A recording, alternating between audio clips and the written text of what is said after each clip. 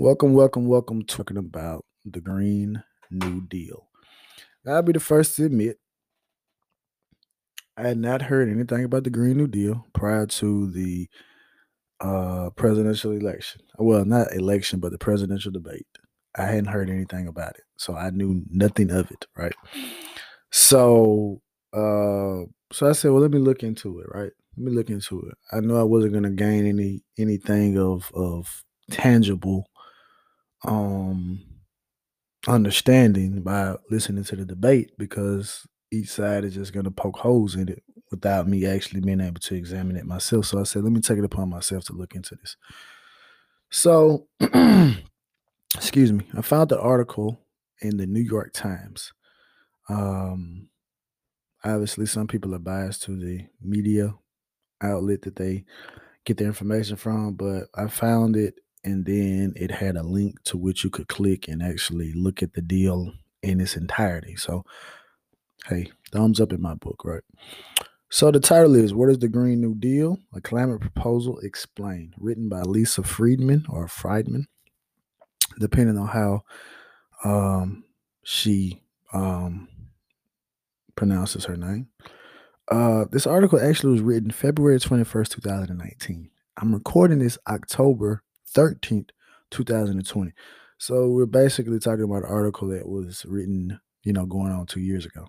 But it still has, in my opinion, it still has a lot of, well, not still has, but it basically, in a nutshell, explains everything about it, right? So it says, what is the Green New Deal? It says a congressional resolution that lays out a grand plan for tackling climate change. Now, that's not all that it is looking to address. It's also looking to address societal problems like economic inequality and racial injustice, right? So it was proposed by Alexandria Ocasio Cortez. Like I said, anytime I see her name, people are always using the acronym of AOC. She's from New York, as well as Senator Edward J. Markey of Massachusetts, right? So basically, the proposal calls on the federal government, I'm reading this from the article, calls on the federal government to wean the United States from fossil fuels and curb planet warming greenhouse gas emissions across the economy. It also aims to guarantee new high paying jobs in clean energy industries, right? So, first thing that popped out to me prior to even reading what it was the name, right?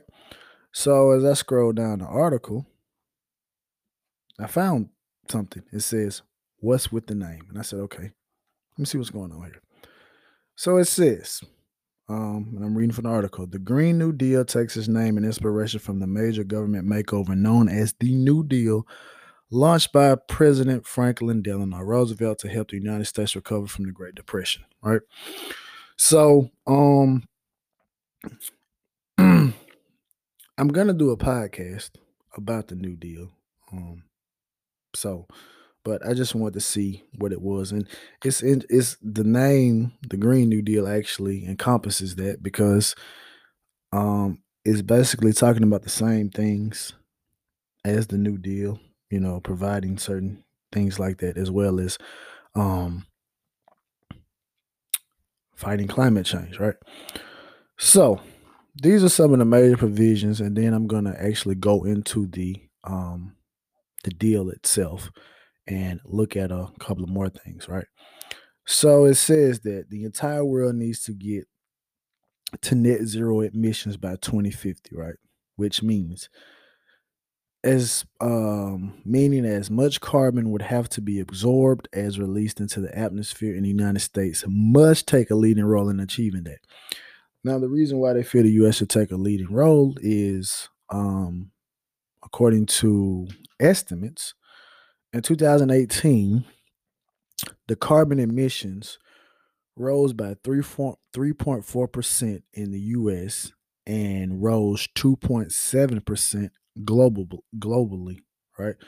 So we already know 3.4 is larger than 2.7. So obviously, if you're the leading emitter, then you should take charge and try to curve those particular emissions, right? So excuse me. It's a it's a good article. Um, I like it. But some of the detractors are um it came from initially when it was put out there, um, that the initial resolution, right? So some of the things that they were talking about, some of the detractors, some of the Republicans stated that they were going to take away airplane rights, um, and warned that ice cream, cheeseburgers, and milkshakes would be a thing of the past because under the Green New Deal, livestock will be banned, right? And so I when I saw that, I was like, wait a minute, I think I remember hearing something like that, right? But I didn't know that it had anything to do with the Green New Deal.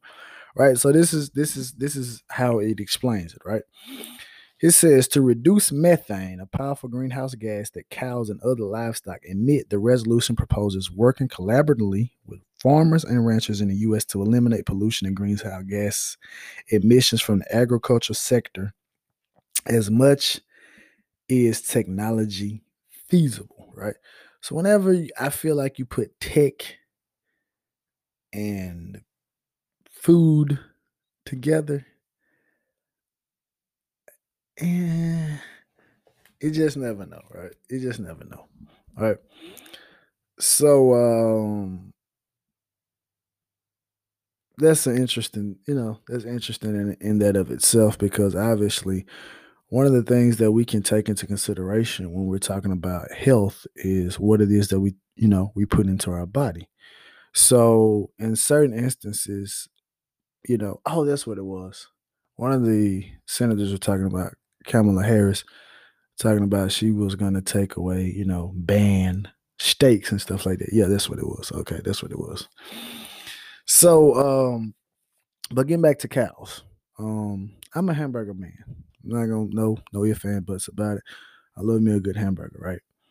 But at the same token, I understand that, um, as well as pig, I understand the ramifications that come with you know eating that within your diet. So I'm not gonna go to the extreme and say that hey, you should just do away with cows altogether. But also I'm not the climate expert, in the first place, right? So but I wouldn't be against you know, limiting that not only for the atmosphere but also for individual consumption, right? So it also proposed basically that they want to change the way that they design buildings, travel, and eat, right? So that kind of goes right, that goes hand in hand with what I just said. So as far as the building designs, that was a focal point. I remember that vividly from the debate where it talked about that they wanted to tear down all basically current buildings and just rebuild the buildings, right? And it kind of put Joe Biden in a spot because he was like, "Well, I don't support the Green New Deal," right? So it's kind of like, okay, whatever you say. So, but like I said, so before I go into actually looking at some of the things within the bill, I just want to touch on one other thing. So it basically talks about okay, what are the costs? Because it costs money to implement these type of things, right? So nobody truly knows what the costs are. President Trump said it would cost $100 trillion. Um, Nobody knows. Basically, his article said for now it's impossible to pin down dollar figures on the plan, right? But here are some of the examples based on this article, right? It said one conservative think tank has paid the cost to the federal government of providing Medicare to all at 32 trillion over 10 years. But it said, but supporters claimed it would actually save taxpayers 2 trillion over 10 years, right? It says converting the country to 100% clean power. It said in Vermont alone, which has a goal of achieving 90% renewable energy by mid-century. The cost is estimated at $33 billion, yet the state is seeing job growth in clean energy sectors and expects the transition will spur cost saving for consumers. Right? It says modernizing the electrical grid across the United States could cost as much as $476 billion, yet reap 2 trillion in benefits, according to a 2011 study issued by the Electric Power Research Institute. Um, it says AOC has acknowledged that the Green New Deal is going to be expensive, but contends the plan will pay for itself through economic growth. Right. So, this kind of goes back to another article that I read about. And just kind of touching on it. I don't have the article pulled up in front of me, but one of the things I took away from it was when it was talking about that, was saying that they still have a huge, even though they're lowering like the dependency on coal, there's still a large dependency upon natural gas, and it's gonna be really, really hard to move away from natural gas in some of these particular different things. So that's a completely different argument there in itself, right? So moving into the actual deal, you can find the deal at congress.gov, and it's legislation, right? So basically, so looking at the tracker right now, it's been introduced. It hasn't been agreed to in the House yet, so it's still somewhat, as you say, could say, is in its infancy. Basically, it says recognizing the duty of the federal government to create a Green New Deal, right? So, it's supported by um a multitude of people, right? Supported by a multitude of people. So basically, for those who know or who for those who don't know, I basically talked about that they've been trying to keep the temperature from rising. I believe it's 2 or maybe 3 degrees Celsius, right? So, but in this article, and I'm reading from the article, we're reading from the bill. It says, whereas the October 2018 report entitled Special Reports on Global Warming of 1.5 degrees Celsius by the Intergovernmental Panel on Climate Change in the November 2018 Fourth National Climate Assessment Report found that human activity is the dominant cause of observed climate change over the past century. A changing climate is causing sea levels to rise and an increase in wildfires, severe storms, droughts, and other extreme weather events that threaten human life, healthy healthy communities, and critical infrastructure. Right? Global warming at or above 2 degrees Celsius beyond pre-industrialized levels will cause, and this is going back to what I was talking about, where they didn't want it to rise above 2 or 3. So obviously it's actually 2. So there's the answer right there. Says a mass migration from the regions most affected by climate change, which is kind of like going back to some of those images that I've seen where they have graphics talking about proposed rising sea levels, and they were talking about places that are close to the water, most notably like Miami, that in the next couple of years, a place like Miami will just be completely underwater. So basically, what it's basically saying is like it is going to push everyone to like almost centralized locations. Like the coast like will be more inland. Like it won't be a coast, right? It will, take ports out. So you have to, basically do all of these particular different things like this. And it kind of, to me, I went back prior to, because I wanted to do a podcast on climate change, but I was like, nah, I'm not gonna do one. But I did do a little research, and so I'm glad I did, so I can kind of add on a little bit more to this. So it was talking about, obviously there was an ice age, right? And from what I read, like um, the Great Lakes that are admired, right? Those were glaciers, right? Those were glaciers. They melted, right? And obviously, and then when we talk about the lost city of Atlantis, where people are trying to pinpoint, said, "Oh, it's over here, it's over here."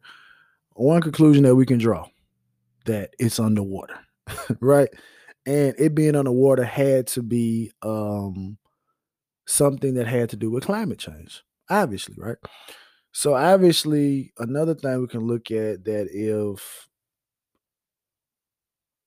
cows are giving off methane into the atmosphere, then if you believe in the theory of dinosaurs, then you also have to believe that obviously dinosaurs had to be giving off a whole lot of emissions if they are the size that some people deemed that they were, and if they were in the type of numbers that they were, right? So they could have potentially been the ramifications for the initial thing. But one of the things that article or that group of articles talked about, that while climate change happens where there are swings from extreme cold temperatures around the entire globe to extremely hot temperatures around the entire globe, it's actually happening at a faster pace where something took hundreds of years to occur. It's now happening 2 to 3 times faster. And it also spoke about that the sun, at least for I believe maybe 9 or 10 years moving forward, it's not going to be emitting as much um, energy out. And I forgot what I should have been a little bit more prepared, but I wasn't. I didn't know that I was actually going to have to pull from this to actually bring this all together. But it talked about how while moving forward, there are going to be cooler temperatures due to the energy that the sun is emitting. It is not going to mitigate the climate itself. So basically, the way I took it is that, okay, some people may spin it in the next couple of years and say, well, it can't be any climate change. Look at some of the things that are happening now over a 7 8 year period. When in actuality, it's just that the sun isn't emitting as much energy because of a phase that it's going through. But once that phase is over, it's gonna be back to business as usual. So what may have been accomplished, maybe say, like I say, in the 7 or 8 years or however long it is, that's gonna be null and void because it's gonna get back again to currently what we're at, right? So just moving back on, right? So this is what's gonna, happen if global warming is at or above 2 degrees Celsius, right? Mass migration from the region most affected by climate change, more than 500 billion in lost annual economic output in the US by 2100, right? So 2100, it's 2020. So we're talking about 80 years from now, a loss of 500 billion dollars in lost economic output, right? So basically, that essentially means, obviously, if we're speaking about droughts and we're speaking about wildfires, obviously, produce and things of that particular nature. We could even talk about rising sea levels affecting ports and stuff like that. You already have hurricanes, so all of these things multiplying and happening all that progressively over 80 year period. $500 billion is a lot of money. It's a lot of money, right? So it says wildfires that by 2050 will annually burn at least twice as much forest in the western US than was typically burned by wildfires in the years preceding 2019, right? So basically, it's saying that by 2050, we already have wildfires now. I haven't even checked. I don't even know. I'm sorry for my ignorance. I don't even know if there's still a big wildfire going on in California now. It may or may have not been tamed, but my condolences go out to anyone that has lost a loved one or have lost anything in those particular fires. But it's basically saying that by 2050, twice as much will be burned than the years before 2019, right? It says a loss of more than 99% of all coral reefs on the Earth. And all of this again is global warming at or above 2 degrees Celsius. More than 350 million more people to be exposed globally to death, heat stress by 2050, and a risk of damage of $1 trillion of public infrastructure and coastal real estate in the United States. So that goes back to what I was just saying about places like Miami, California, where people live along the coastline, and I've on up into the Carolinas and Virginia and stuff like that. And obviously, we know those particular pieces of property are valued extremely more than properties that are in the Midwest, right? I'm not a real estate person, so I don't understand. I don't want to live next to water, so whatever. But $1 trillion is a lot. 500 billion is a lot, right? So this is what stands to be lost, you know, if this isn't reared in, right? So basically, it says global temperatures must be kept below 1.5 degrees Celsius above pre industrialized levels to avoid the most severe impacts of changing climates, which will require global reductions in greenhouse emissions from human sources of 40 to 60% by 2100 levels by no, excuse me. Human sources of 40 to 60% from 2010 levels by 2030 and net zero emissions, global emissions by 2050. So 2050 is roughly 30 years from now. So I see 2050 up here a lot, right? So basically, we can all assume that if none of this stuff is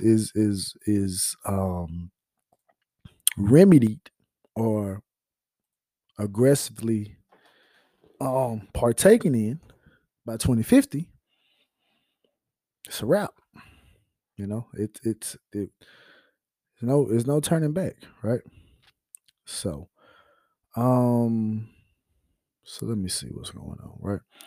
It says, this is moving on a little bit more in the article. It said life expectancy declining while basic needs such as clean air, clean water, healthy food, and adequate health care, housing, transportation, and education are inaccessible to a significant portion of the United States population. Right.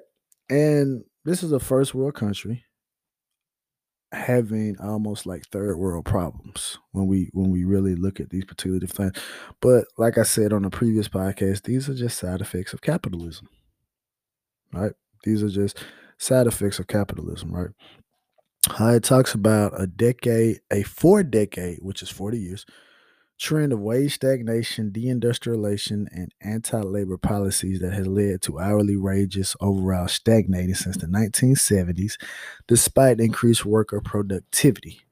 The third worst level of socioeconomic mobility in the developed world before the Great Recession, the erosion of earning and bargaining power of workers in the United States, and inadequate resources for public sector workers to confront the challenges of climate change at local, state, and federal levels, and the greatest income inequality since the 1920s. With the top 1% of earners accruing 91% of gains in the first few years of economic recovery after the Great Recession, a large racial wealth divide amounting to a difference of 20 times more wealth between the average white family and the average black family, and a gender earning gap that results in women earning approximately 80% as much as men at the median, right? So this is just this is like actually the article, right? So basically, again, it wants to create millions of good high wage jobs in the US to provide unprecedented levels of prosperity and economic security for all people in the US, and to counteract systemic injustices, right? So when we take all of these particular things into account, one of the things that we have to really take into consideration when we look at create means of good high paying wage jobs, to me, when I see high pay high paying jobs, to me, it just is good and it's bad. It's good because yeah, you can make more money, but does you making more money actually mean that you're moving forward? Because we've all seen the meme probably of where how much food you could get in a shopping cart back in the 80s and 90s versus now for the same amount of money, right? So that's kind of one of the same things. Inflation is going to happen, right? It's going to happen. So, and what may deem to be a high paying job is not necessarily going to be a high paying job. Like today, in today's terms, maybe 30, $40 an hour, that's considered a fantastic job. But maybe in the near future, that could be the equivalent to maybe 15 or $20 an hour, which is still good. But when we add in taxes and insurance and all these particular different things like that, it eats away. So essentially, the more money you make, but obviously, that's a completely different conversation, right? But it's it's interesting, but and I'm getting kind of close to my time where I want to cut off. I don't want to um go over too much time, right? But one of the things that I saw that was really, really interesting in here to me, right? There's a lot of stuff interesting in here, but one of the things that really, really I saw interesting, it says working collaboratively with farmers and ranchers in the U.S. to remove pollution and greenhouse gas emission from the agriculture sector as much as technology feasible, right? I read that, but it says including by supporting family farming, by investing in sustainable farming and land use practices that increase soil health, and by building a more sustainable food system that ensures universal access to healthy food, right? So again, like I said, the mindset that I have, what I believe is that obviously what you eat has a bigger impact on your health to me than anything else, right? So this is one of the things that I think is interesting, but this doesn't have to be something that has to have a deal, right? Well, federal government involvement, right? So one of the things that I like all of this, I like the way it's written out. But the thing that the mindset that I'm in, I don't subscribe to having the federal government, basically take charge in every single thing. I feel that one of the things about America, aside from the inception, is that individual people have been able to use their ideas without government intervention to move things forward. Now, regulations have came in to check some things, so that some things don't get too far out. But if we just look at Amazon, for instance, right? Um, Amazon essentially, while it has taken millions of jobs, it's made accessing goods and services a lot easier, where you don't have to get out and drive to go to the particular store and do this. Multiple people are setting up online businesses utilizing Amazon's platform, Alibaba, eBay, all these different other types of platforms to promote their businesses, right? So, and then you think about um, Uber, right? I live in a rural area, and but I see some of the things that they do in the city come into the rural areas or the country, so to speak, where you have people delivering food to you. Um, this pandemic has shown people that major corporations that hey, people can work from home, right? People can work from home. I don't necessarily need you in here when you can just work from home. You can get it all done. And so I feel like that's something that can help bring jobs back to the US instead of outsourcing everything because you're not having to the money that you're saving on paying the lease and stuff like that, that could be redivided back up and paid, to employees and stuff like that. So again, like I said, that that things like that. And I saw one thing where they were talking about how um with the shutdown and the slowdown, it has um you know it lowered the level of emissions, in certain areas with the air. Like I said, I don't stay in the city, but I know sometimes when I'm working and I'm driving, I see certain signs that say, hey, ride together, you know, ride together. Don't if y'all work together, then just get in one vehicle, you know. Um, and they talk about the air quality for the day, things like that. So all these particular things play a role. But like I said, human intervention and human mindset are moving it. It's gonna be destruction with that, but you just have to have the ability to adaptability. Just like now, we don't have to fly, for people that do that type of work to meet people. You have apps that you can meet that person. And the internet is increasing at such a rapid rate that I don't have to be there with you. All we're doing is just, speaking to one another. So like I said, I don't feel that the federal government has to be at the forefront of all these particular different things. I think that individuals can do that.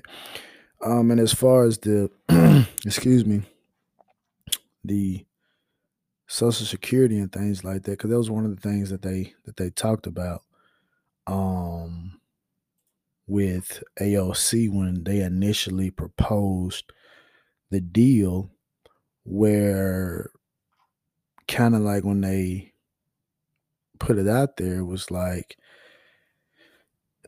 excuse me, it says that she initially sent to reporters, but later disavowed a fact sheet that included some controversial ideas, like guaranteeing economic security, including to those unwilling to work.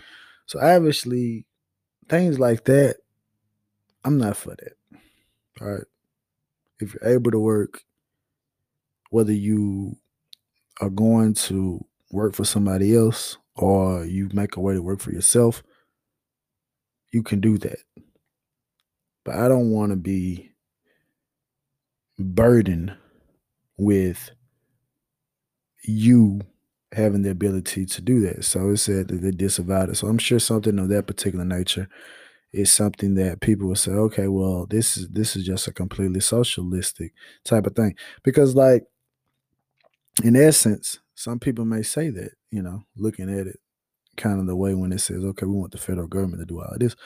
When I feel like that certain people and individuals have the ability to do that. As far as like when they talk about discrimination and doing that, that has to be the federal government can't make someone not be discriminatory because the system is based on that. You may take one form of discrimination away and then they find another way to do discrimination. Just like with the schooling before schools became desegregated, right? You could basically say, okay, well, you can't come to this school because you're black. So now it's desegregated. Okay, well, now you can come to this particular school, but now we're gonna move to private school, right? So now we're gonna put an economic base on it. It's like, okay, well, it's not about color, Can you afford to come here? If you can, boom, you can go. So it stays in front of certain things. Like I said, things like that have to be things that people in their heart have to want to change. And I don't feel that the federal government can do that. And we have a history that says that, right? And just looking at the provision in the bill, it says to promote justice and equity by stopping current, preventing future, and repairing historic oppression of indigenous people, communities of color, migrant community, industrialized community, depopulated rural communities, the poor, low income workers, women, the elderly, the unhoused, people with disabilities, and youth, right? So and they're referred to as frontline and vulnerable communities, right? So those are particular things where people just have to make it up in their mind, right? You can set it. Kind of goes back to where if you're gonna do that, then the federal government has to subsidize people because people want to keep their money, right?